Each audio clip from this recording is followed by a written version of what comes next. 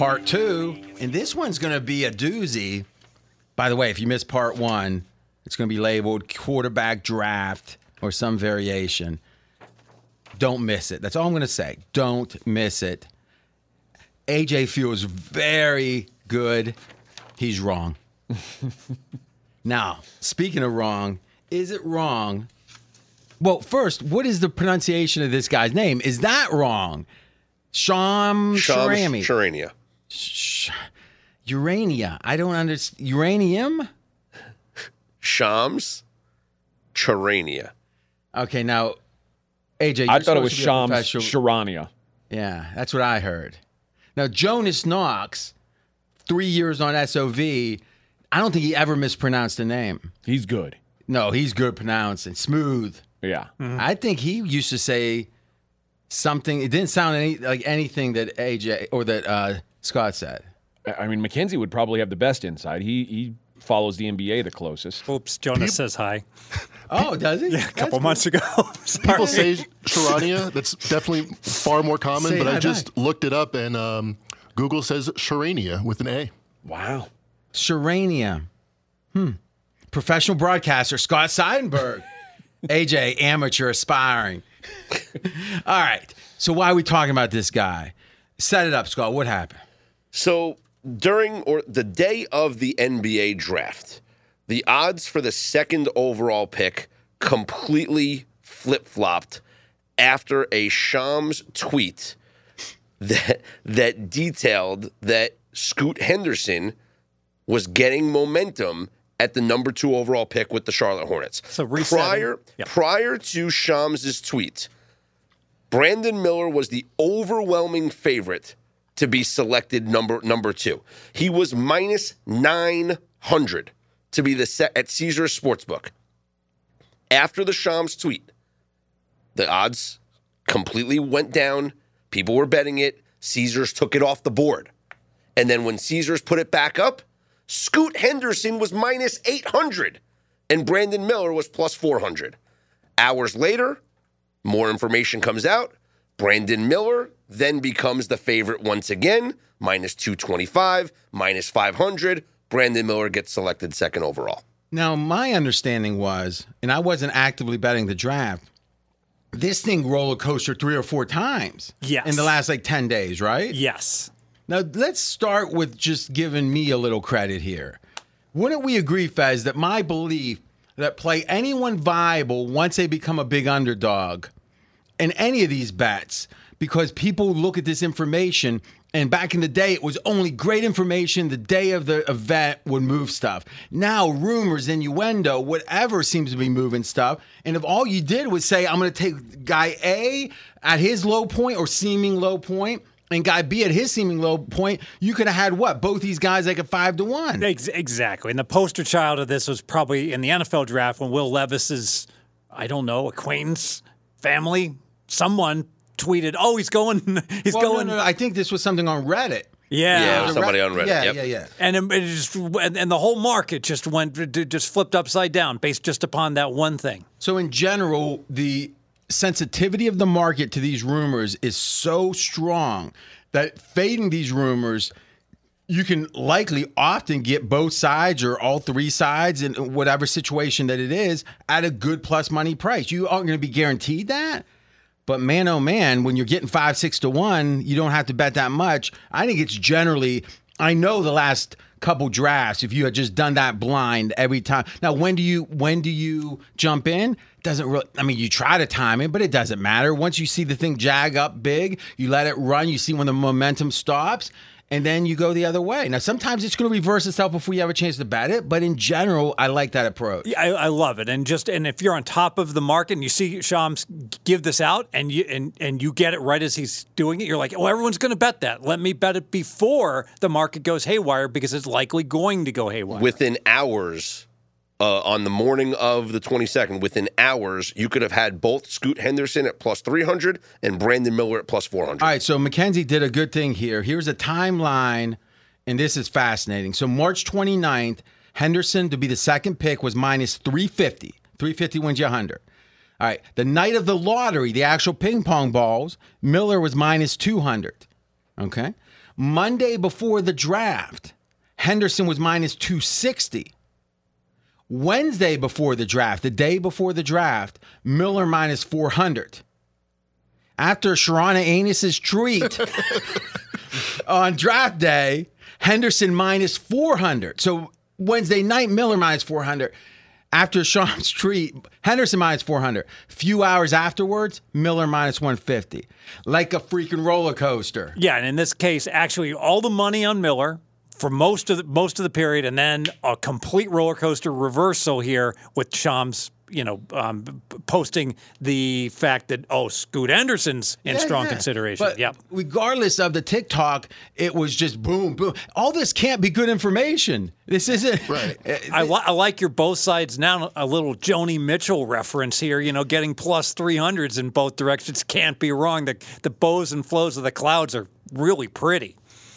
Are you smoking weed now, Fez? That sounds like mushrooms. To me. I don't know. Someone told me that mushrooms are going to be legal in Nevada. What? Yeah. Colorado's legalizing it post haste. How do you know about this, Mackenzie? Friend of a friend. Used to dabble. Mushrooms are illegal?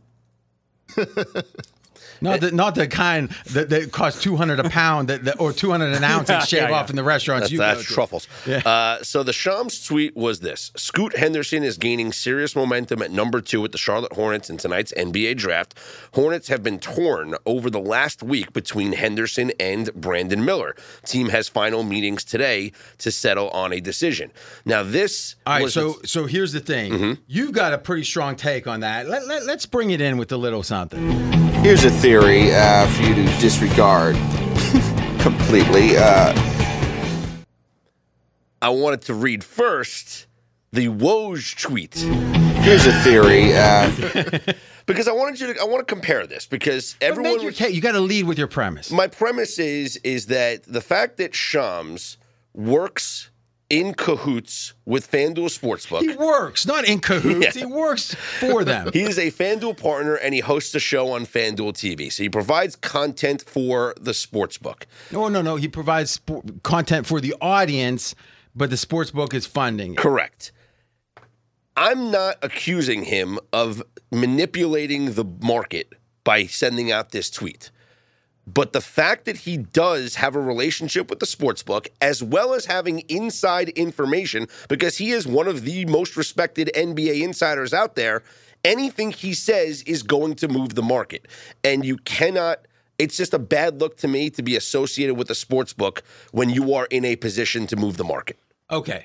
So here's what I want to do. There's a lot. This is an issue that is very... its tentacles reaches far and wide. And the reason being, these sports books are billion-dollar operations, 20, whatever. What's the market cap right now, Mackenzie, of, pick one, DraftKings, let's say. I know at a time, I think it was over 20 billion. Now, I don't know now. We'll see. They can buy... networks, they can buy TV stations, they can buy whatever and produce whatever. They want a Sirius channel, they're going to have it, right? If they want whatever. So the question is, where do they spend their money, and should they be restricted, at least by the market, meaning people not liking it, if they spend their money in a way that's providing information? Now, you're going to make the case there's a big distinction between a reporter who's investigating and breaking news and an analyst. Because any of these, like DraftKings TV or whatever, the DraftKings network, that is them paying analysts to provide picks. Literally, someone would say, Shams isn't giving you a pick, he's giving you information. Mm-hmm. And when person X or Y, or even pregame, we make a pick. Now, we're not a sports book, but if a sports book bought us, to me, anytime there's been a major sportsbook investor in any media company, I always say, wow, there seems to be a potential of an intrinsic conflict of interest just at the core. But let's get into this idea, and you can pick the order, Scott, of how this is different versus generally with media companies owned by sportsbooks, whatever way you want to go with it. I think it's different because he's not like the other hosts that give out information. He has an inside. It's When you almost say inside, he's a reporter. he's a reporter that breaks news.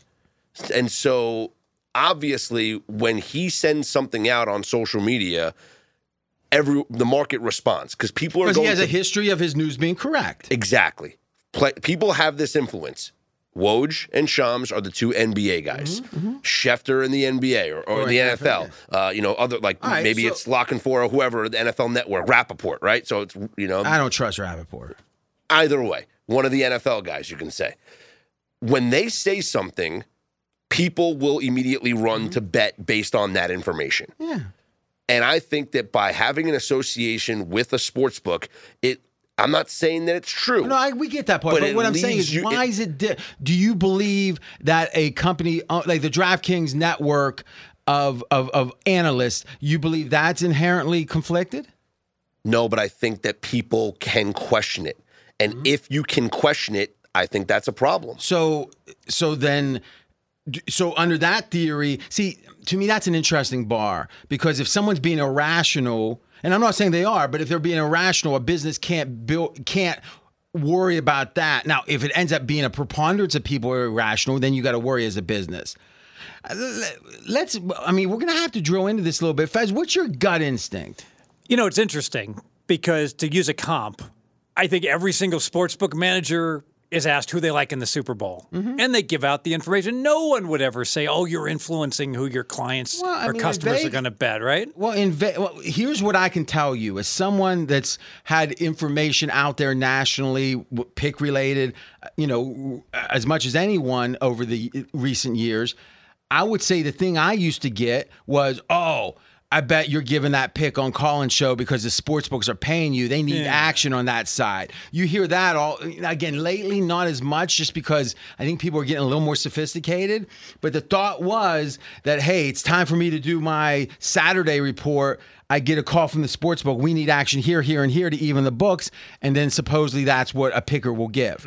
Now, go ahead. The difference, though, between what you guys are talking about in this situation is you guys there's no way for you guys to know who's going to actually win the game. Like, there's no way. Well, no way to know for sure. Right. Well, obviously, no one knows for sure because last year, Woj had a mistake on the number one pick. Sure. So, but the assumption is that's a guy you trust who may have inside information. And you say, I don't see this idea of what's inside information.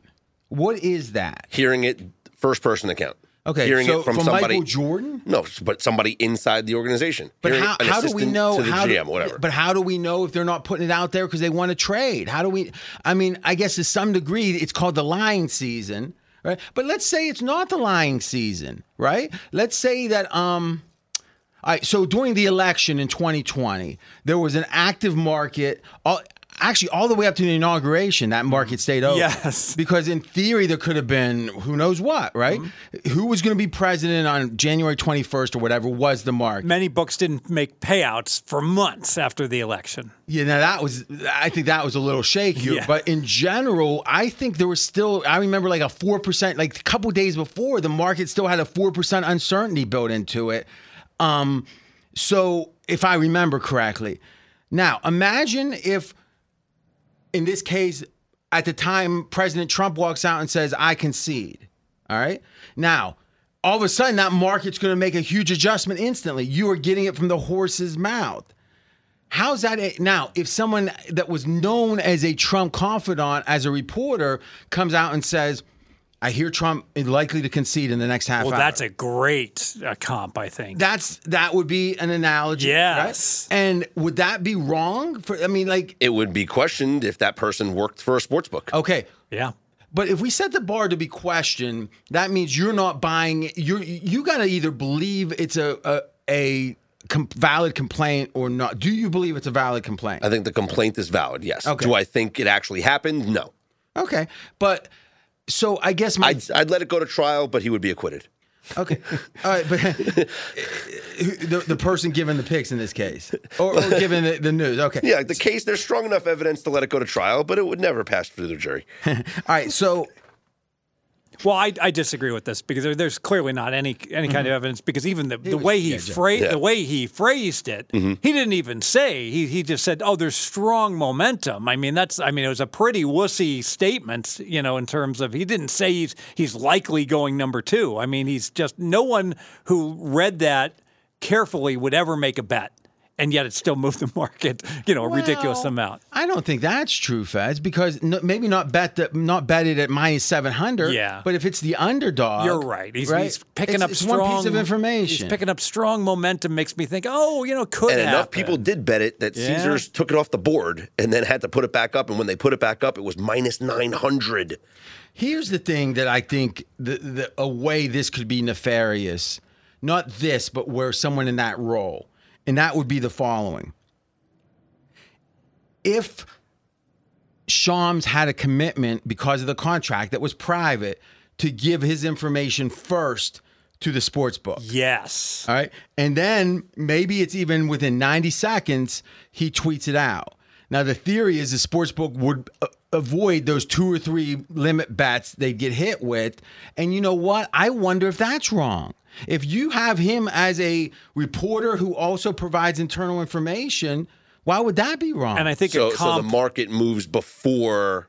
Well, not the market. The book moves. The book moves before the market. A comp would be like one of these Mad Money type of shows where the guy, obviously people know which stocks he's going to recommend. And so that word goes out to the insiders know beforehand. And because it's pre-recorded. Yeah. So someone has, so by the time there's people that used to, the thing I heard was, Jim Cramer we're talking about, right? Yeah. Is that you could call up and ask him questions. People would call up and just sit because you could hear the show in the background. Is that right? Yeah. So, but here's the thing. Let's not compare it to inside or to the stock market or the financial markets because they are very strict, though they're not always properly policed.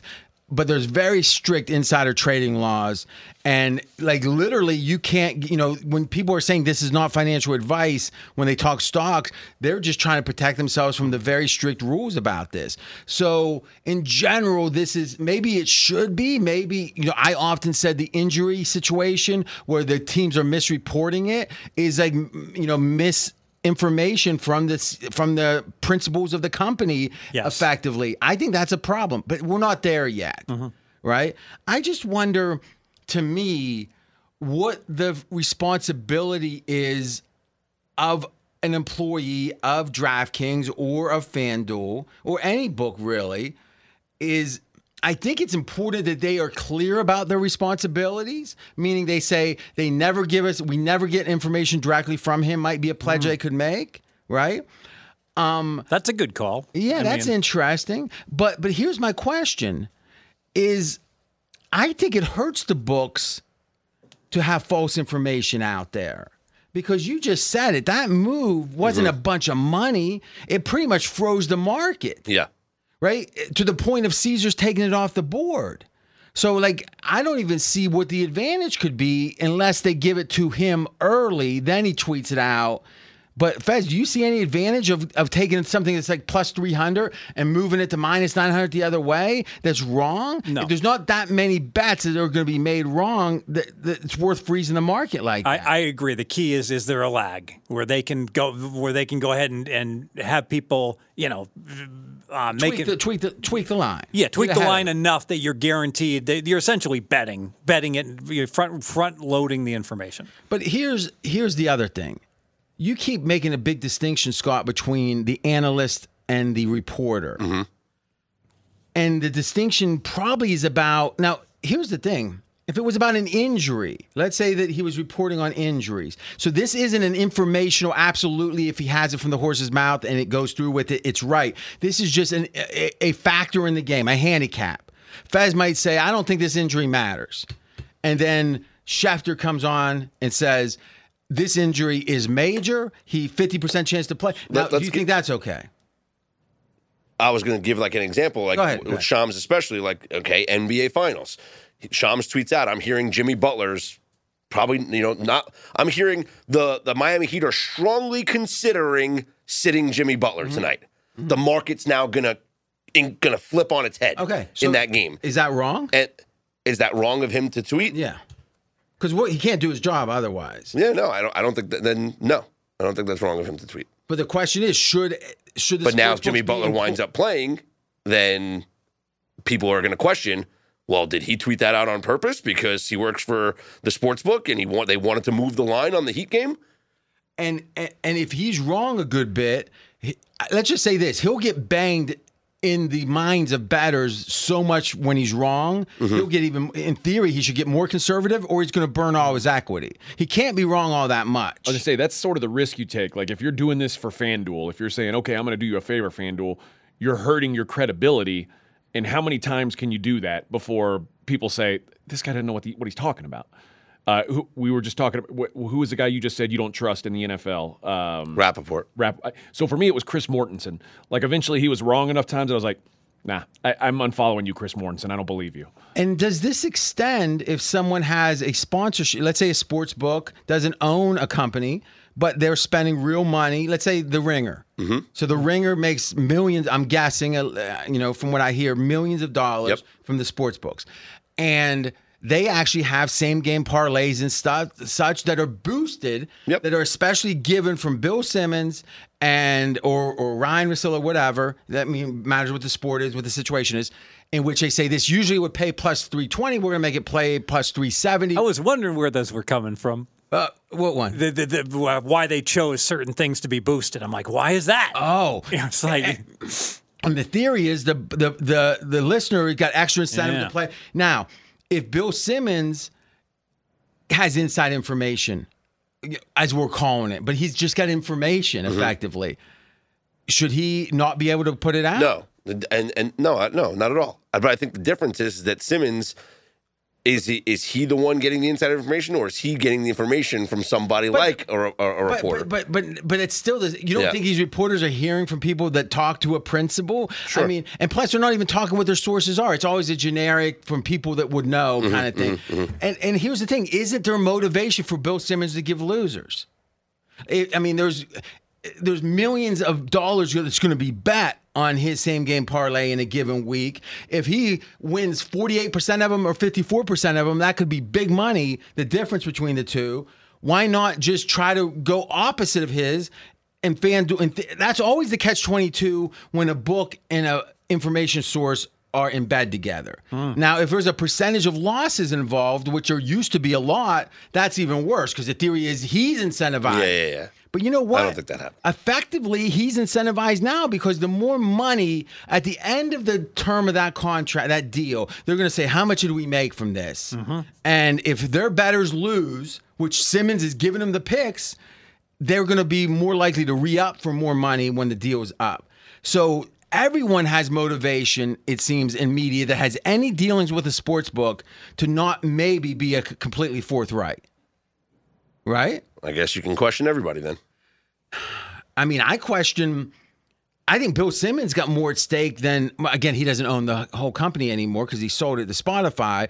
But if he was still the owner of the, principal owner of The Ringer, and I don't know, is it $5 million? Is it $10 million? I mean, he's got to be making a lot, right? So let's say it's $5 million. If you're keeping a $5 million deal, I mean, I think there's a lot of people that would maybe, first of all, I don't think Bill Simmons' picks are anything but a coin flip in the NFL. Right? I think in the NBA he's better. And maybe with futures. I mean, I don't want to let's just say this. There's not a lot of people whose opinion in the NFL means a lot to me. So he would be amongst a group of very, intelligent people, great businessman, not an NFL expert. He'll admit that. But he's given now you can talk about the ethics of that. Like, does it make? And I'm not saying this is wrong, but if you got a guy who's not a professional handicapper who doesn't have at least a pedigree that would say this guy can help me win. Well, now you're getting to a whole bigger issue with the entire landscape of the media as it exists right now. Go ahead. Because sports books are involved with every media outlet, and there are people that don't bet, never have bet, never will bet, that are giving out picks for games that are and they're influencing the public. They're saying minus 100 instead of even money. That's crazy. Yeah, that's crazy. What a moron. Yeah. But they are. Plus 100. Yes. And there's different, Fez will refer to them as the content providers or, whatever gender they are, whoever they are. But there are people that are not true handicappers that are providing picks and influencing people to bet. And I have no problem with content providers. The issue I have, the sticky slope, is when the content providers certainly make it seem like they are experts in the sports betting field. Yeah, but here's the thing. A lot of people, I mean, listen, anyone who sells picks for a living takes heat. That doesn't matter. 2 super contests or not, you're going to take heat. Because there's such a long history of shenanigans in this space, Yes. a law 2 for the money. Now, it's starting to be enough years away from the boiler rooms, and quite frankly, a site like Pregame that's done this almost 20 years. I mean, it's getting there. A couple years from now. Or maybe it's I don't look at my Twitter mentions all that much, but the heat seems to have died down to some degree. And maybe because there is a lot of worse, like whatever you think of what we're doing, it's hard to think there's not some expertise here. No, because everyone's paying for content. But what I'm saying is even Fez to this day will take a lot of heat, saying, "What do you know? You can't win. You won. Why are you blah blah blah?" And it's like, so everyone can and everyone wants to say, "Wherever I am, that's good, and people over there are bad." And Fez, you do that all the time. What you do is fine, but that person didn't know this, so he must not know anything, or she must not know anything. I think we should just assume almost anyone doesn't know anything in the NFL. It takes a rare person to know something, but everyone's giving NFL picks, and they're not saying very explicitly, my 5-year record is this. Like, for example, every pick ever made by any pregame pro is available at pregame.com to review comprehensively. Not to mention, you could go on there and click and see what someone's season records are across the board. It's such a great resource. Aren't doing that. Is that very act deceptive? Yes. Okay. And I think that the issue is that when widespread legalization came and every media company and sportsbook rushed to then provide sports betting content, it's not like pregame.com where we have handicappers and sports bettors that are providing content, but they got regular TV talent or regular radio talent that was just covering sports. That are now talking gambling. They don't have a background in gambling. They don't know the difference between handicapping a game and just talking about the top stories of a game, but yet they are being promoted by sportsbooks and they are giving out picks. There's one major entity. They have 10 sports betting experts. One of their 10 sports betting experts is Clucko the Chicken. But that, what they're doing there, that one actually is serving a real purpose. If you think about this a second, what they're saying is that we're going to literally randomize this in this one pick, and let's see how it does. This is like the flipping a coin. Because inevitably, that chicken is going to go 17-6. Oh, no doubt. The chicken has been hot lately, I think. It's going to show how you can't, if anything, this is really displaying in real time how randomness can lead to some results that seem impressive, but when it's a chicken, it isn't impressive. Well, while I agree with you, I'm not so sure the public is making the right conclusions, and I do think it turns the whole thing into you think the public is thinking this chicken knows something? There's something here. Yes, that's what you think. I think the public. Well, you've seen it. You walk through. Why did the casino spend $50,000 to show you a roulette wheel that shows more blacks coming up than reds? But here's the thing: if you are, because people believe that things are due, people believe, or they believe the opposite. I think they believe the chicken is hot for whatever reason. I actually believe it. But you can see how that. You don't have to be a blithering idiot to want to know what. First of all, it's just interesting to create context. To walk up and say, "Hey, the guy's been winning. It looks like it's been red." Like, when you walk by, you look see the chip stacks, right? Like if you're even half interested in a game, you look at the chip stacks, right? And yeah, of course. Like because to see who's winning. Sure. People, so why is that different than showing? Almost every casino game is negative EV. Anyone that bets it that doesn't have an advantage play, that isn't counting cards at blackjack or some other mathematical advantage, which are few and far between, but there's a whole advantage. Hole carding, card sequencing, shuffle tracking. Yeah, exactly. Hard shit. Progressive jackpots. Yep. There's all kind of ways that there's a whole community of this. It's getting more and more competitive, it seems. But in general, if you're not doing that, you are negative EV anytime you put $1 down at a casino. Do you think everyone that does at the Wynn with all the suits and the ties, you think they're idiots? No, So betting negative EV isn't a sign of being an idiot. I agree. Okay, No one- it's no, a recreational expense. And when I'm in my backyard, I don't jump over the fence and start screaming at people. Oh my God! I can't believe you're spending $125 No, you do that on to golf. You do that on Twitter. Yeah. Well, no, that's the what's the $1,800 ticket, the hot ticket, Taylor Swift ticket. Yeah, you think they're dumb for that, huh? Oh yeah. If they have $1,800 to spend, you probably, I mean, If they've got millions, it's not dumb. yeah, listen, we're all It's like me thinking it's dumb that you buy a Mercedes when you could drive a Nissan and You it would get you probably- the same place. You're probably right. Yeah, I mean, we all, if anything, it's nice to have enough money to indulge. But bringing it back to the major point, I think here's the thing we might be missing. On one hand, in general, this society is built upon that it's not a nanny state. At least that is what we've been. That as long as everyone's being forthright and they're not breaking the laws, buyer beware. All right. And if we're going to sit here and talk about how everyone else is dumb and we got to make sure they don't get fooled, well, that's how rights get taken away, because it's very easy to go from, well, they can't have a gun now because they're too dumb. If you're too dumb to bet sports or not, and you're going to get fooled by the chicken, you think they're chick. I mean, let's be honest. I think the Second Amendment's there for a reason. All right.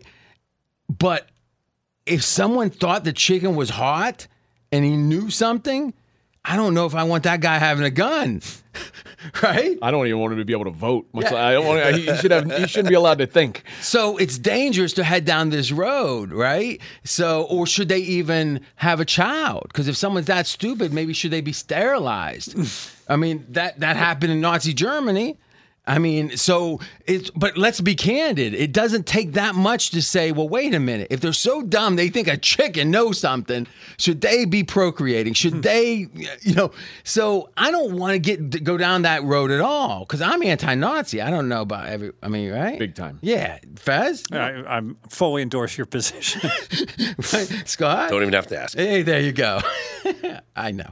So, but I guess forgetting how dumb everyone is for a second, meaning that trope, I think that the bigger issue here, or one of the issues, is gambling isn't nefarious just because it's gambling.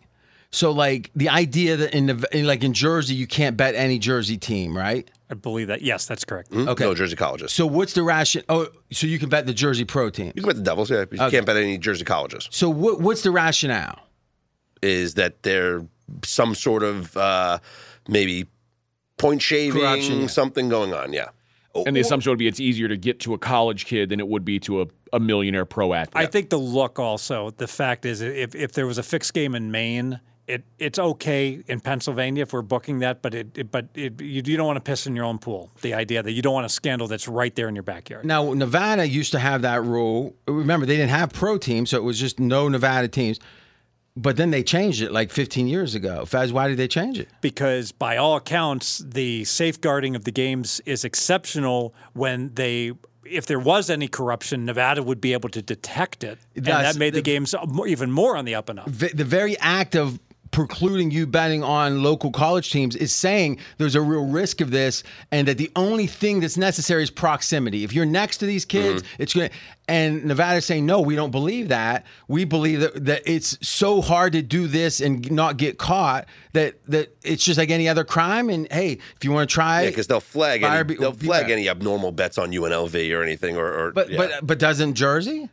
They should be able to. Oh, they do. So, then why prevent it? The point is that was a smart move, a forward-thinking move by Nevada, saying we aren't scummy. We aren't like just because there's bets being made that someone's getting paid off. Because you can say the same thing about Wall Street. Who's getting it? All it takes inside information. Here's the thing.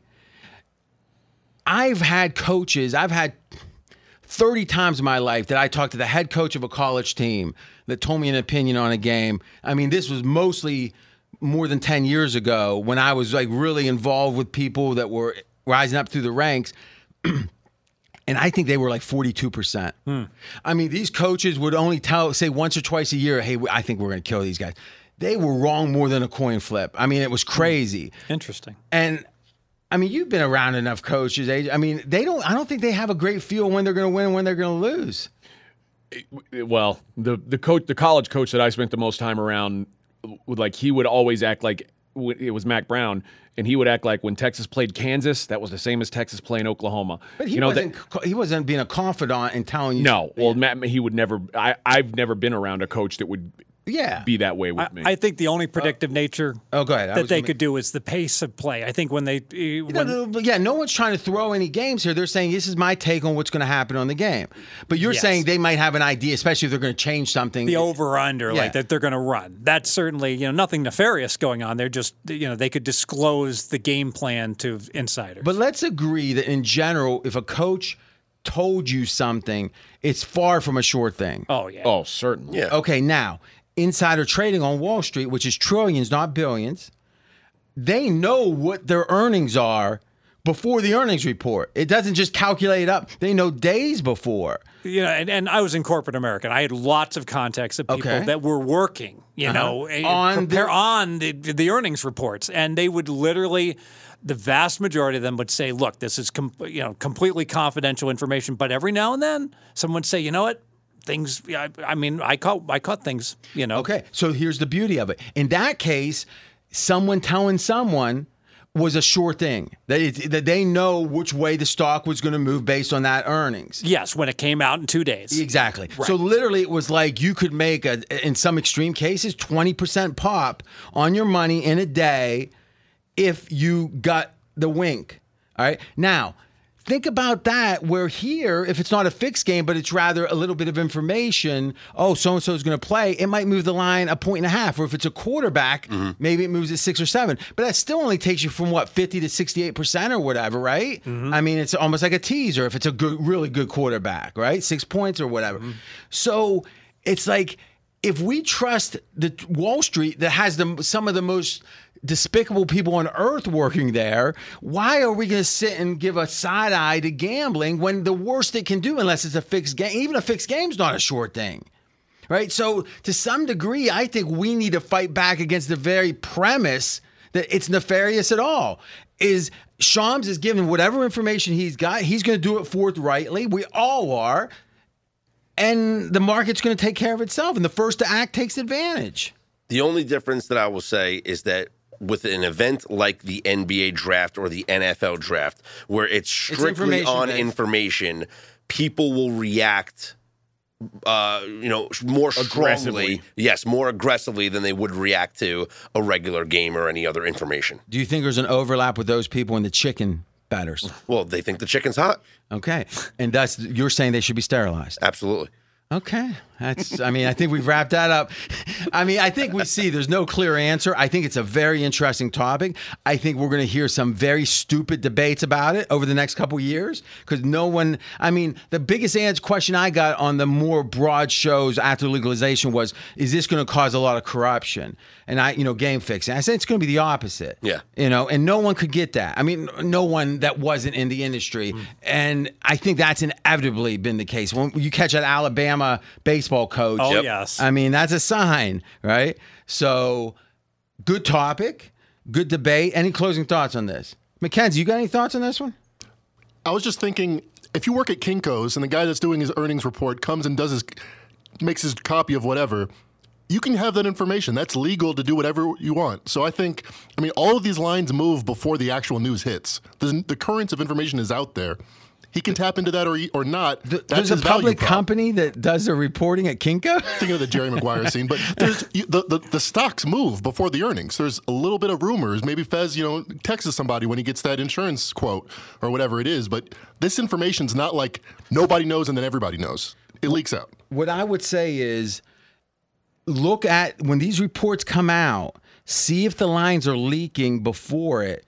Because that would be a sign that especially if the one book that's leaking out first is the employer of the insider, that would be a sign of something, Fez. Yes, and I agree. And I think that would be, now we would get into some maybe less, let's say, more nefarious type things. But again, I'm not even sure. If it comes up, we'll talk about it. I'm not even sure how wrong that would be. But again, as long as he's being forthright about who's getting the information when, When does it all end, huh? How many yachts can you water ski behind? How much is enough? Yes, Shams Uranus. Next. All right. Next topic. NBA draft itself. Mackenzie Rivers, 56.8%. Lifetime NBA at pregame.com. Documented. If he gives you something, forget Shams. Shams. Boy, he was a sham. Maybe that's, yeah, you can use that. I'm RJ Bell, and I'm going to give you some straight talk. Now, there's two types of people that try to be healthy. One is the fanatics.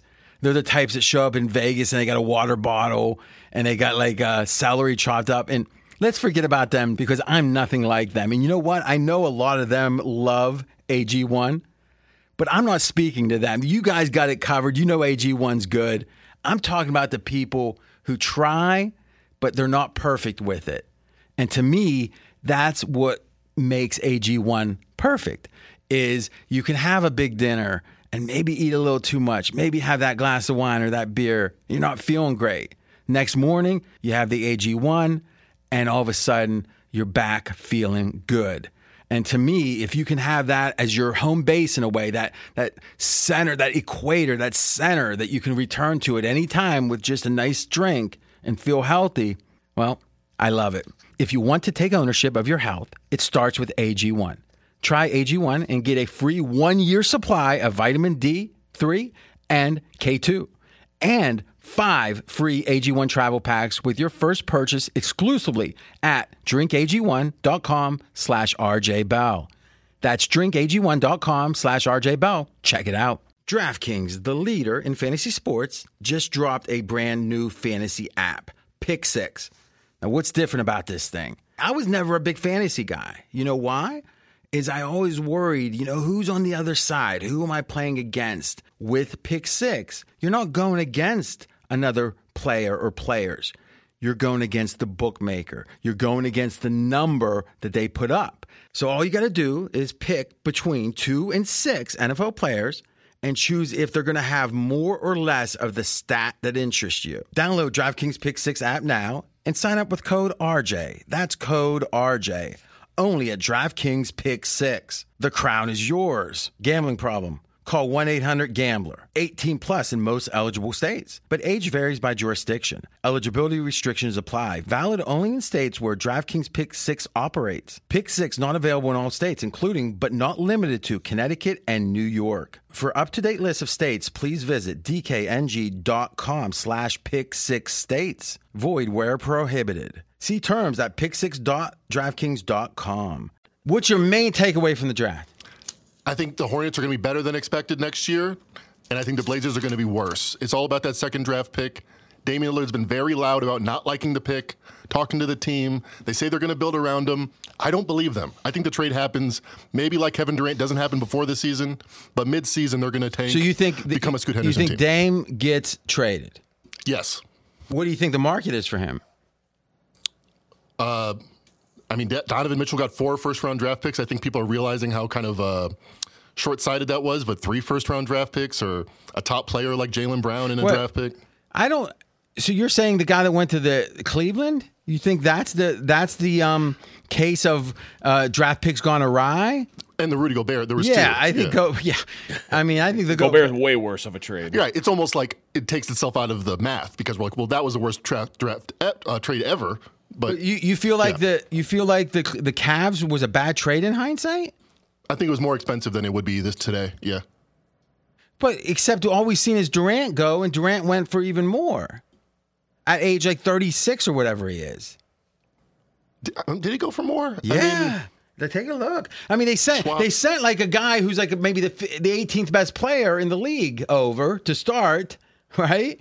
So pull up what was taken there. I get no sense this is fading. The only thing that's giving you a sense of that is what happened with Washington, and that's based on Beal's contract. Mm-hmm. Beal might have had a negative value at that contract. Yeah, I forgot 4 unprotected first-round picks. And the Suns aren't going to be bad, but still, that's a bigger haul than I thought. And Mikal Bridges, maybe the 30th best player in the league. 30th? I think he really stepped up. I mean, that's interesting. Speaking of your What changed? What changed? So what do you think about Zion not getting traded? Because it could be two things. It could be the Pelicans love him so much it doesn't matter what he does, or it could be there was hardly a market for it. The market was so tepid that they didn't want to trade him. You've never used the word tepid. There you go. It must be accurate. What do you think, Mackenzie? I think there's a market for Zion. I think But anywhere near what it would have been a year ago, and thus were they unwilling to sell low? I think they're unwilling to sell low. I still think he's a top 20 trade asset. But what changed? He had a videotape with a porn star that's soon to hit theaters. But why would that affect anything? Like when I don't know, when Jimmy G went out with that old 40-year-old port, again, she looked old. It wasn't being 40. Yeah, but he wasn't going and getting like deep dish pizzas for dinner every night with her, or ice cream. But who cares? Who cares? What is that code for? He's fat. I've heard of tossing salad. Zion's fat. Oh, okay. Yeah, the ice cream truck. So nothing else. Okay, I just didn't know what code you were speaking. I got to tell you something. I still think you trade for Zion if it's a good price. If it's I would have given up the 3 in a millisecond. So would you have done that if you're Portland? Oh, yeah, for sure. I mean, you don't have a timeline with Damian Lillard. You have 3 players under 24 you want to build around. You trade the 33-year-old for the 22-year-old every time. Oh, the third pick, I guess, is what you're saying, not Damian Lillard. Yeah, but I would have done that. I still think, I would have done that. Yeah, I wonder if they could get Dame for Zion. In fact, I don't think they could. I mean, Dame's worth more than the 3. We know that. Right? Has to be. Though, I will bet. I think Zion's worth more than 3 as well. I think they would have done that deal. Fair enough. But Dame's worth more than Zion in the market. Okay. So I'm going to predict something here. In fact, Here's a theory for you to disregard. I believe Dame's going to go for a lot less than what the other big boys have gone for recently. And that's because I don't think this is tenable. I don't think you can keep Dame in Portland for the whole year. He has to go before the trading deadline. Uh-huh. And I think the only teams he'd be willing to go to, because though he doesn't have a no trade, they don't want to look like the bad guys. They've been very careful to say we're trying to win with them. And he's been very loyal to them. That's the perception. Though we're moving on 2 years now of seemingly all this back channel chatter. He did demand a trade. People forget this last summer. He said, No. That was retract. No. He never said that. And correct me if I'm wrong. Is that Haynes said it, and then it came out that he was going to the Olympics right after. If I remember correctly, he was going to the Olympics. He got there and said, "I don't know what anyone's talking about." Yeah, I mean, yes, you're correct. However, Chris Haynes, like his best friend, they talk about on podcast every other week. Yeah. I don't think he got that wrong. Okay, but that's the plausible deniability. So we're in agreement. Yeah. So he was able to kind of express it and still plausibly deny it when it came time if he needed to. Right. That's the best way to do it. So she called me. What was I supposed to do? Right? I believe that he has to go. I believe that the only 2 teams that make any sense right now is Miami, and the Godfather is not going to get took, and maybe Brooklyn, they say, is viable. I don't understand. And I've heard that too, but I don't understand how. Like, why? If you're Brooklyn, your core roster is no better than Portland's. Like, so now you're just you're taking on a star player. You got a very good player. Again, Mackenzie says 30. I think better with Bridges is. Here's the thing: Brooklyn can't tank. They owe all their picks. Yeah. Right, so they got to do whatever not to, because it's really bad if you lose and you're like the third. I mean, look at Denver. How much worse was it this season because Seattle's picking number 5? Right. And obviously we're talking NFL here. So I'm thinking he goes for about 2/3 or so of what you would expect. What do you think, Mackenzie? I feel like he has a lot of leverage because of the narrative that you're talking about, where he doesn't have a no-trade clause, but because of plausible deniability. If the Blazers trade him to the 15th best team in the league, it's going to be like, what have you been doing as a franchise for 15 years? If they finally move on and he goes to a title contender, the Heat become the favorites in the East, it makes a good story. It plays. So you're saying Portland would have pressure not to dump him just anywhere. Thus, Dame has leverage, which means, again, he wants They would have to give up less, yeah. Yeah, and he wants the team he goes to give up as least as possible because he wants to win. That's a good point. He said that. He said that on a podcast. He's like, I don't want to go to a gutted team and be bad. And he also said he wants to play with Bam, and that would be the one guy, he's not getting Butler. So, I mean, the two guys they want to keep for sure is Bam and Butler. You put Dame in there, all of a sudden that's a contender. The favorites in the East above Yeah, no Boston, doubt. I think. I don't know about that, but I think Boston's getting a lot of love. And what do you think about the trade Boston made with Smart going out? I love it for Boston. Porzingis is kind of a perfect option for them where they can play the two bigs but also have offense. When do they play two big? Who plays two bigs these days? The Celtics do. Their Horford-Williams lineup last year was the best five-man lineup in the league. This year, Williams wasn't quite healthy and wasn't as good. He's never healthy. That's why you have Porzingis, who also gets hurt a lot, but is just a lot more. You can do a lot more things with him on offense. It seems like you took the heart and soul of Boston. Smart, right? Yeah. And you took a guy who's very lukewarm, very tepid, no sense of passion, a nightclubber from all accounts. I mean, it feels like you're almost going for like an all-star team instead of like the true cohesion of team. It does kind of seem like that. Where on paper, Porzingis is just a better player than Smart, and fits what they need because they already have a bunch of guards. Is he really that much better? I think at this point, Smart's His upside's defensively certainly better. fell off a little bit. I mean, he had better numbers on a per 36 minutes than Jaylen Brown did this year. So here's the question. Porzingis, when he left Dallas, what was the compensation for that? I'll pull it up. It was remarkably low, everybody said.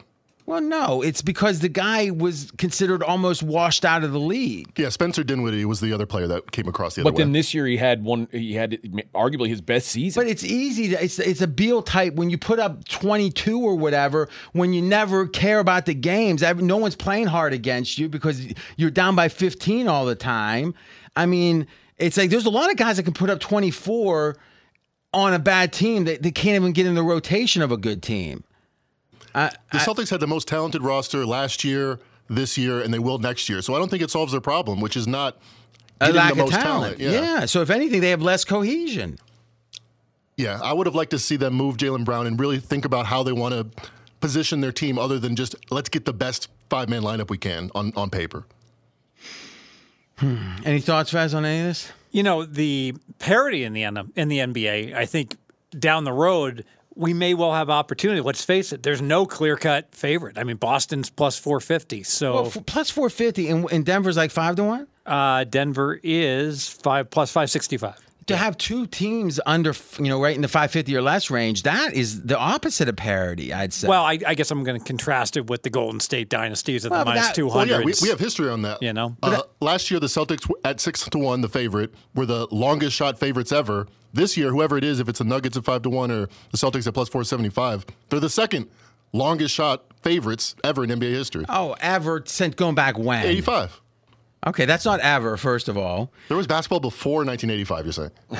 Yeah, like Magic Never heard his of it. first title. I mean, if you would have watched the end of that Showtime, you would have known. He played center in Game 6. Kareem was out. What happened? Did they win? They did. The one guy was going to shoot him up, but apparently that wasn't true. What I'd be interested in, so who's the third favorite and how much? Milwaukee's plus 675 and Phoenix plus 750. I mean, 4 teams, 7.5 to 1 or less. I bet that gets interesting. Like if we said, all right, who's the fourth favorite last year? Who's the fourth favorite years ago? I'm not sure that you'd have 4 teams. It feels like there's a lot of teams that could win it. Exactly. That's always been the knock on the NBA. These super teams, it's exciting. But that's not parity. There's no parity before. Yeah, but I'm saying this isn't parity either. You're saying there's 5 or 6 teams that can win it, maybe, where maybe sometimes you think there's 3 or 4. Gosh, Since 85, the average fourth favorite is plus 910.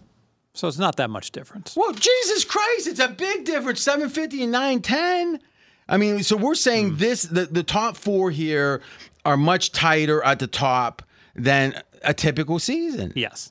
Yeah, that's good. Those spreadsheets are nice, Mackenzie. Excel, love it. Highly recommend it. All right, so your point is, though, even if there are 5 or 6 teams, that's more competitive, thus you have a chance to make money? I mean, what are you saying? I'm saying once the season starts, Mm-hmm. if we stay fast on our feet and we observe, like in the first month of the season, perhaps we could, if we can identify who's going to become the favorite and bet them at 4-1, for instance, we might be able to get an outstanding futures bet. The Nuggets had the number 1 seed, and they were like 15-1 a month into the season. No one was paying attention. No one was adjusting. We could have taken advantage, and we can this upcoming season. I was betting football. There you go. Fez always has an excuse. No, I mean, Mackenzie, It's a great example. That's your job, though. I mean, yeah, it is a good example, but that's your job to come, guys. I want to, I have a thesis that I want to put forth here, and it gets peer reviewed. And then the best place for it. Exactly. So, speaking of that, AJ, what's the plan on college? Like, what are you guys doing with college football now? I mean, it seems like it's about time to be ramping up, right? Yeah, I have season What's win total packages out. What's SOVAM doing? Oh, we haven't started college football yet. I think a countdown, huh? Like maybe the top 20 teams over 20 days. I mean, you guys decide, but some I want to see a conference. I'd like to see conference previews. breakdowns. Yeah. Okay. Doesn't Well, have to be every team in the conference. How about we do this? They create he creates his top 25, right? Then they go conference by conference, but he reveals each of the top 25 that's in each conference. So let's say he does the Big Ten. He says, I got Ohio State number 3. I got so you're doing both at the same time? Michigan number 3, Ohio State number 4. Maybe. I hear Michigan's got their best team this year in a long time. It looks good. Far be it for me to tell them how to do these conference previews, but personally, what I love is when It's very boring. Oh, go ahead. It is when you're breaking down a MAC, instead of like going through and having to break down Akron and Bowling Green to say, here's my undervalued team, here's my overvalued team. You don't have to cover all the teams, just the stuff that's really good is. Yeah, that's more actionable. Exactly. Yeah. And if something is on market, let's say a team is just considered the best team by far, and you agree they're the best team, but not over or underrated. Yeah, Georgia's very good. You can just identify the truth of the market, the truth of your opinion, and make it quick. It can be, like when we start debates, I like to often start one step beyond where the typical debate's happening. Here we can agree with this, this, and this. Now it gets interesting. By the way, I did bet Georgia plus 250. I think it's an outstanding wager. They're over-under for season wins is like 11.5. Plus 250. So what would their money line have? Think of it. So they have to, even if they make the Final Four 100% of the time, they'd have to be favored in both games. Oh, they will be. They'll be like laying 6. How much are they clearly number 1, AJ? Oh yeah, they like Fez said, their win total is 11.5, and if you want to bet over, you pay juice. Okay. So the market says they're going to go undefeated. Is there games of the year lines out? So I think there are. What's the Alabama Georgia? Do they play this year? They won't. No. They'd play in an SEC championship, which hasn't happened or isn't set yet. And the beauty here is, I think Georgia can go 11-1. So they actually could go under their season win total, and they're still going to get in the playoff if they go 11-1.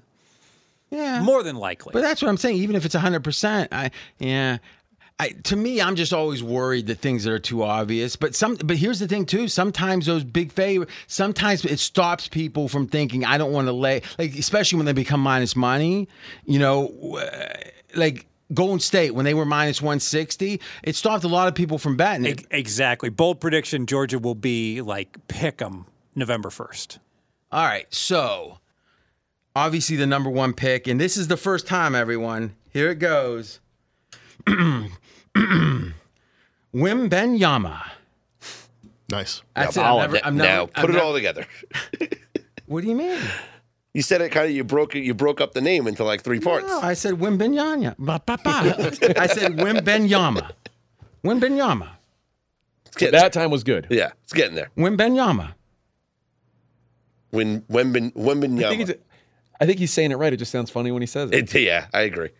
I have a little accent. I don't know if I've heard. A little bit. When you grow up across from West Virginia, you can see it. I don't think I've ever quite done that accent. Well, that's good. That seems like a West Virginia accent. It came a little too natural. It did. Like you've been covered it up for a while. Country road. All right. So we'll call him Whammy Bammy. He is 225, isn't he? Yes, that's the consensus number if you use 3 books. He's minus 225, yes. All right. 225 wins you 100. We think it's too much. you actually have a theory of how to approach this. Yeah, just historically, it's far too much in my opinion. There's only been one other minus money favorite in NBA Rookie of the Year the last 20 years about. LeBron? 2005, no, it was Kevin Durant. And LeBron is a great example. The other best prospect of the century, without a doubt, LeBron James, wasn't this big of a favorite because Dwayne Wade was pretty good, Carmelo Anthony was good, Darko was supposed to be good, and he wasn't. Are you out of breath? Almost all the time. I mean, it sounded like he was smacking his lips. He was doing a Bubba Booey there. At least he's on the mic. Go ahead. I'm as a believer in his long-term future as anybody, but he just had a video over the weekend. He's not a great shooter. He shot under 30% from three. He's not a lot of the things that you have polished NBA-ready players. And my guy, I think Scoot Henderson's fine value at 4-1. Chet Holmgren's plus 650. He was 2-1 last year, and now he is in the same role as Blake Griffin, Joel Embiid, David Robinson. When you're in the NBA system for a year, you improve. You lift weights with the other guys. You know what you do film room. You know what it is to be an NBA player. You make a sex tape. Oh wait, that's sometimes when you're not playing in the NBA. Sometimes you dabble. But Chet Holmgren at plus 650 is available at FanDuel. I like it a lot. Sprinkle some on Scoot Henderson. I just think Wembanyama, there's not a 70% chance he's Rookie of the Year. I think that's overpriced. I love this because Mackenzie mentioned it with Chet Holmgren. There is precedent for this before. Ben Simmons, Blake Griffin, guys that got hurt their rookie years and then were qualified as a rookie their second year in the league, which is what Chet Holmgren is. As Mackenzie said, he's been in the league for a year. He's traveled with the team. He's learned how to be an NBA player. That's not going to be an adjustment to that. But specifically on court, he is playing with an all-NBA player in SGA on a team that was better than expectations last season, that the trend line is only going up on them. Yes, that's a good point, too. I think Oklahoma City is going to have a much better season than the San Antonio Spurs. I think Chet Holmgren is going to have much more opportunities to shine than Wembanyama. And I think NBA voters are more responsive to actual winning and actual productive basketball than just raw stats than ever before. Scott, I don't mean to be rude, but it's Wembanyama. But my bad. Call him Wemby. I think you can look at it two ways, and I don't disagree with what you're saying. Chet Holmgren's in a good position to succeed, particularly from a team standpoint. But Scoot Henderson, we just talked about, if Dame gets traded, somebody's going to pick up the scoring on that team. And Scoot Henderson may have a lot of opportunities to shine. Not only early. that, but in a way, they're clearing the decks for him to be a leader. To be the guy. Yeah. So that seems like I think McKenzie's right to sprinkle some on both. So, Fez, this is an example of a derivative market or a once-removed market that, hey, you hear the trade, and the first thing you do is you fire on Scoot. I don't think the odds move there within an hour. Mm-hmm. Like, do you? No. I mean, they could at a certain book, but if you have multiple odds, you're gonna find a book where it hasn't moved. I think his odds of winning it, if Dame gets traded, are much better than if he doesn't. Yeah, I love this, and we've spoken about this before. You've got 8 seconds, right, to bet the obvious, on the future with the team going to win the title. Yeah, Portland team wins under. Mm-hmm. Like, yeah, you it's just like a quarterback going through the rotations and then picking off a little bit more obscure stuff that absolutely should change the odds. I will say this. If you want in on this Chet Holmgren or any of these players, I think the time is now because the Summer League is next week, right? July 7th is when it begins. Chet Holmgren is going to be playing in the Summer League. And if he shows what people expected to see last season before the injury, people are going to jump in on Chet Holmgren to be Rookie of the Year. Well, you're not going to get this number. He's out of sight, out of mind. Yes. Everybody's thinking about Wembanyama and Scoot Henderson. And but now if he comes out to Thomas and Mack and Cox Pavilion and he's dunking and scoring on everybody, people are going to jump all aboard the Chet Holmgren train. You guys got your press passes ready to go? Okay, so for Summer Leagues. All right, so that's things you talk about after the show. Oh. No, go ahead. I want to hear this. I'm just curious if. So you're asking Scott if he has a press Scott and AJ. Scott, do you have a press pass? I do not have a press pass to the Thomas and Mack. You going to get one? I'll apply for one. Is that good? I like it. There we go. I'll let you know where I park too. Yeah. What did you have for lunch today, Scott? I have a question about Chet. We haven't seen him play for a minute in the NBA. Yep. Do you think the odds get much worse on him between now and the start of the season? I think the odds shorten on him. Why? Because I think, like I said, nobody's been thinking about him. So why would they start thinking about him? Because he's going to play in the summer league. People are going to see him. But so are these other players that have more awareness anyway. So my point is, maybe let's see him play 6-7 games before he blows out another leg. Maybe this guy will be a Sam Bowie type that just never can play. Now I don't think he has that history, right? No. But he hasn't played with these big boys like he's True. But the same injury concerns you have about him, you should have about Wembanyama. Because they're built very similar. But that's not just the build. Is my understanding about, again, it's Wembanyama. Thank you. But, well, actually, I think I got a pronunciation here. Let me see. Would you say this is correct? Gaius Antetokounmpo. No, different guy. Okay. Different guy. Okay. Is that correct? No, they spell and pronounce their names differently. Oh, okay. No, but I'm saying for Giannis, is that correct? Let's listen one more time. Gaius Antetokounmpo. You'd say, take it too long between the enunciations. Yeah. But I do appreciate the Gaius. Now, my sense is that with Wembanyama is he's been working on his feet. Apparently, feet, if you think about it, Sam Bowie had feet issues. Well, that's Bill what Walton Chet Holmgren had to list, Frank. All right, so Yow. yes. So big boy, now extra thin's a good thing, but he's been strengthening his feet. He has a foot workout that he does like 40 minutes a day for like 3 years. So if you actually look at it, this guy's taking a hyper thoughtful approach to this. Does it guarantee he's not going to get hurt? No. But he's getting ahead of it. I mean, he looks at himself as a corporation in a way, it seems like. And they're taking all the precautions for whatever it's worth. But he hasn't been hurt yet. The difference with Chet is he went out onto not even an NBA court and he couldn't play. Yep. So I don't know, because college isn't like it used to be. It's not like college is truly representative of the NBA, like the Big East in '86 or whatever.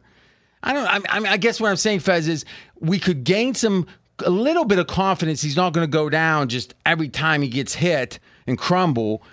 And I don't think it hurts us too much on the payout. I mean, yeah, and we can always, if he goes for 28 in a second summer league game, we can always look to fire. You know, there'll be a small delay before the line. Batting this off of his 28? Well, people pay attention this summer league. It's Was- the dog days of summer, RJ. There's not much going on. Well, there's a lot going on if you listen to before the show. I mean, a lot of people think there's not a lot going on. Mac, was Zion the favorite to win Rookie of the Year that Ja Morant won it? They were actually both plus 150. Okay. Because I was going to say, that's a guy who got hurt his last year of college. He was a favorite to eat every hamburger. Yeah. We got to get ice cream truck music. Yeah. That's great. Mackenzie, the day before Summer Leagues, take a snapshot of the odds for Rookie of the Year. Day after it's over, we take a snapshot. Let's see what kind of changes there are. This is a theory you guys have. I think you might be right. We'll see. I think you're also going to see odds change for a lot of things. I think you're going to see a move. I think if there's a Damian Lillard trade coming, it's coming during the Summer League because it's not just about the rookies and the second-year players playing. The Summer League is an NBA convention. All the GMs and all the agents will be in town talking to each other. There's going to be some deals that get made here in Vegas over the next 2 weeks. I think that's when we'll see maybe a Damian Lillard trade come down. And I think, and Mackenzie, you can tell me if you agree, I think there's a real chance it goes into the season with no trade, and it just happens before the trading deadline. That's the sense I get. Yeah, that's what Max said. I mean, this meeting that they had, we're like, well, no, we are really building behind them, and I am really. You think I can contend here? It seems like they're put a Band-Aid on it for the moment, but they're keeping their ears open. All right, good stuff. Good stuff. Don't know about the future. That's anybody's guess. Ain't no good reason for getting all depressed. Fire up your pad and pencil. I give you a piece of my mind. Fez is going to bless us. All right, we're going to go week 7 of the NFL Games of the Year. These are actually becoming widely available, being dealt at DraftKings, being dealt at Caesars, being dealt at Westgate. So have we learned anything about this, what's going on with the same-game parlays in town? There are June 27th is today. Yeah, they just launched the Caesars app, so it's live now. If you have the Caesars app, you can bet same-game parlays in Nevada. Ooh, finish up your pick, Fez. We'll All take right, a so look. Week 7, Pittsburgh Steelers -1 at the Rams. This is outstanding value. So for this line to be right, the Rams would have to have an obscene home field advantage. Pittsburgh's supposed to win 9 games this year. Mm-hmm. The Rams are supposed to win 6.5, and money's coming in on the under. Pittsburgh is being valued like they're 4 points better, and I agree with that. Pittsburgh about 4 points better right now than the Rams. And the key here is that Pittsburgh travels great, RJ. I mean, you know this. There's going to be more Pittsburgh fans in LA than Ram fans. If we give them the Rams 1 for home field advantage, we get to Pittsburgh -3, and we're only laying 1 outstanding value.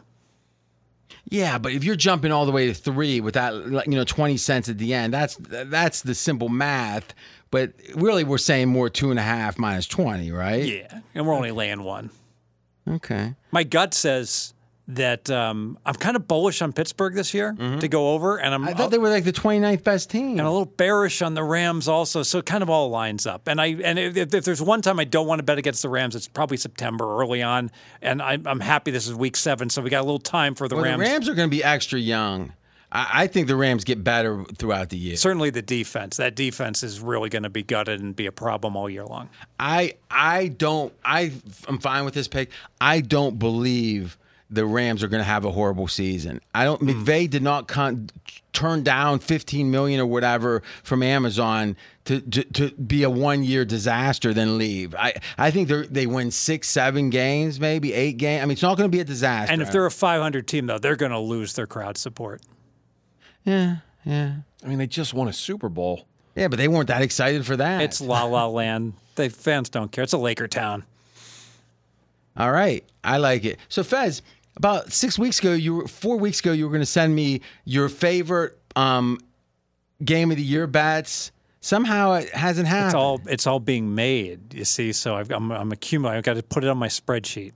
No. But what I'm saying is, okay, but how am I going to get a chance to get, like, I hear so-and-so's giving me tennis picks, so I give them this.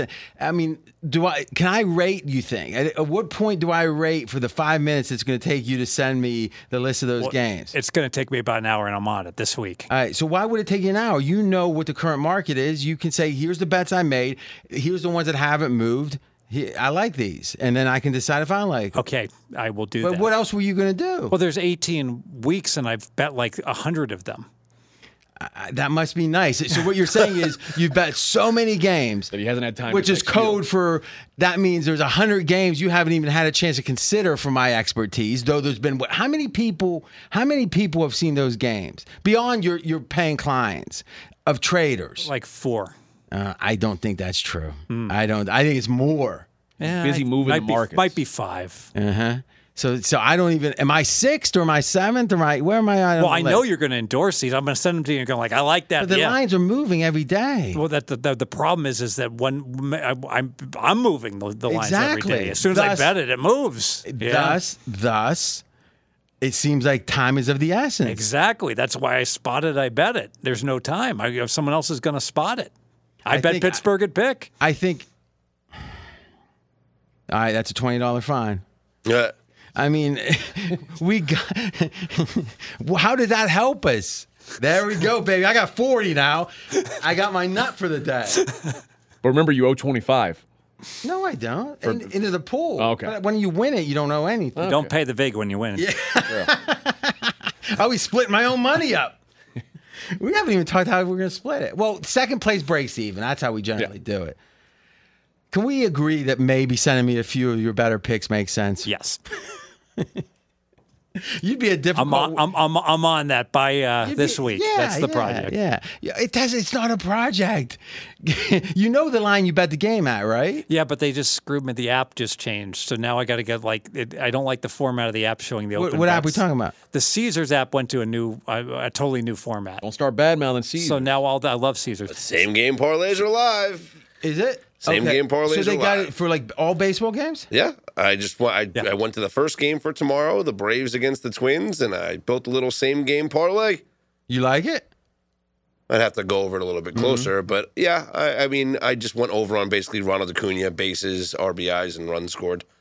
So what? I haven't thought about a baseball same game. So like, what would be the basic premise you think to try to get some inverse, to try to get some misconstrued correlation? Ooh, that's a great question because I've been thinking about correlations. Let me think about what would be an inverse. So what are the types of bets they offer? They offer like first 5.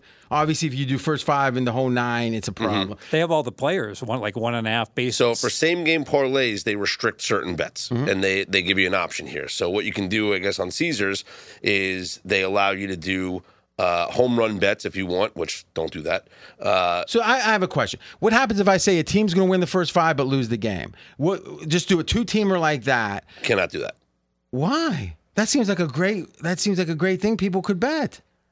It's not available on a same game parlay. Doesn't that seem crazy? They do. Yeah, they do. The one thing that's closest is they do offer what they call. What the hell? Double result. Thank you. Where a team has to. This is a split result. Yeah, exactly. They only offer the double. No, I think they offer every result on the double result. They offer it. They do. So on the double result, not on Caesars. I believe they do.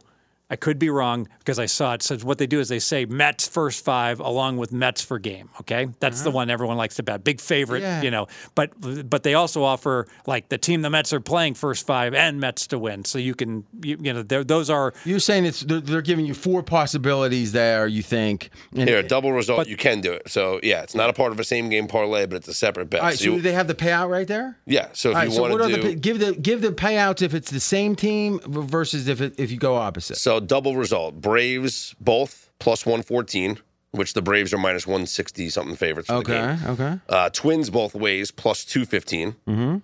Twins first 5, but Braves to win the game plus 750. Ooh. Braves first 5, but Twins to win the game plus 900. And then a tie in the first 5, and the Braves to win the game plus 900. Here's the problem: Can you find one that's ties lose. A tie in the first 5. Ties lose on those first 4 options. And the tie is not possible for the game, but just the first 5. Like soccer, right? And a tie in the first 5. And Minnesota no, Twins not like soccer, where at the end of the game, the extra innings count, but the first 5 innings, it's always a minus a half. What I mean is there's a win, a loss, and a push is the 3 possible outcomes in the first 5. On the first 5, exactly. Yeah. Now, here's the bet that I love. Will the home team bat in the bottom of the 9th? Yes or no? Okay, so that's interesting. So that's saying that they're losing, so it's like betting the other team and not giving them the bottom of the 9th. So if anything, if it's the road team should have better odds than they do for the game, right?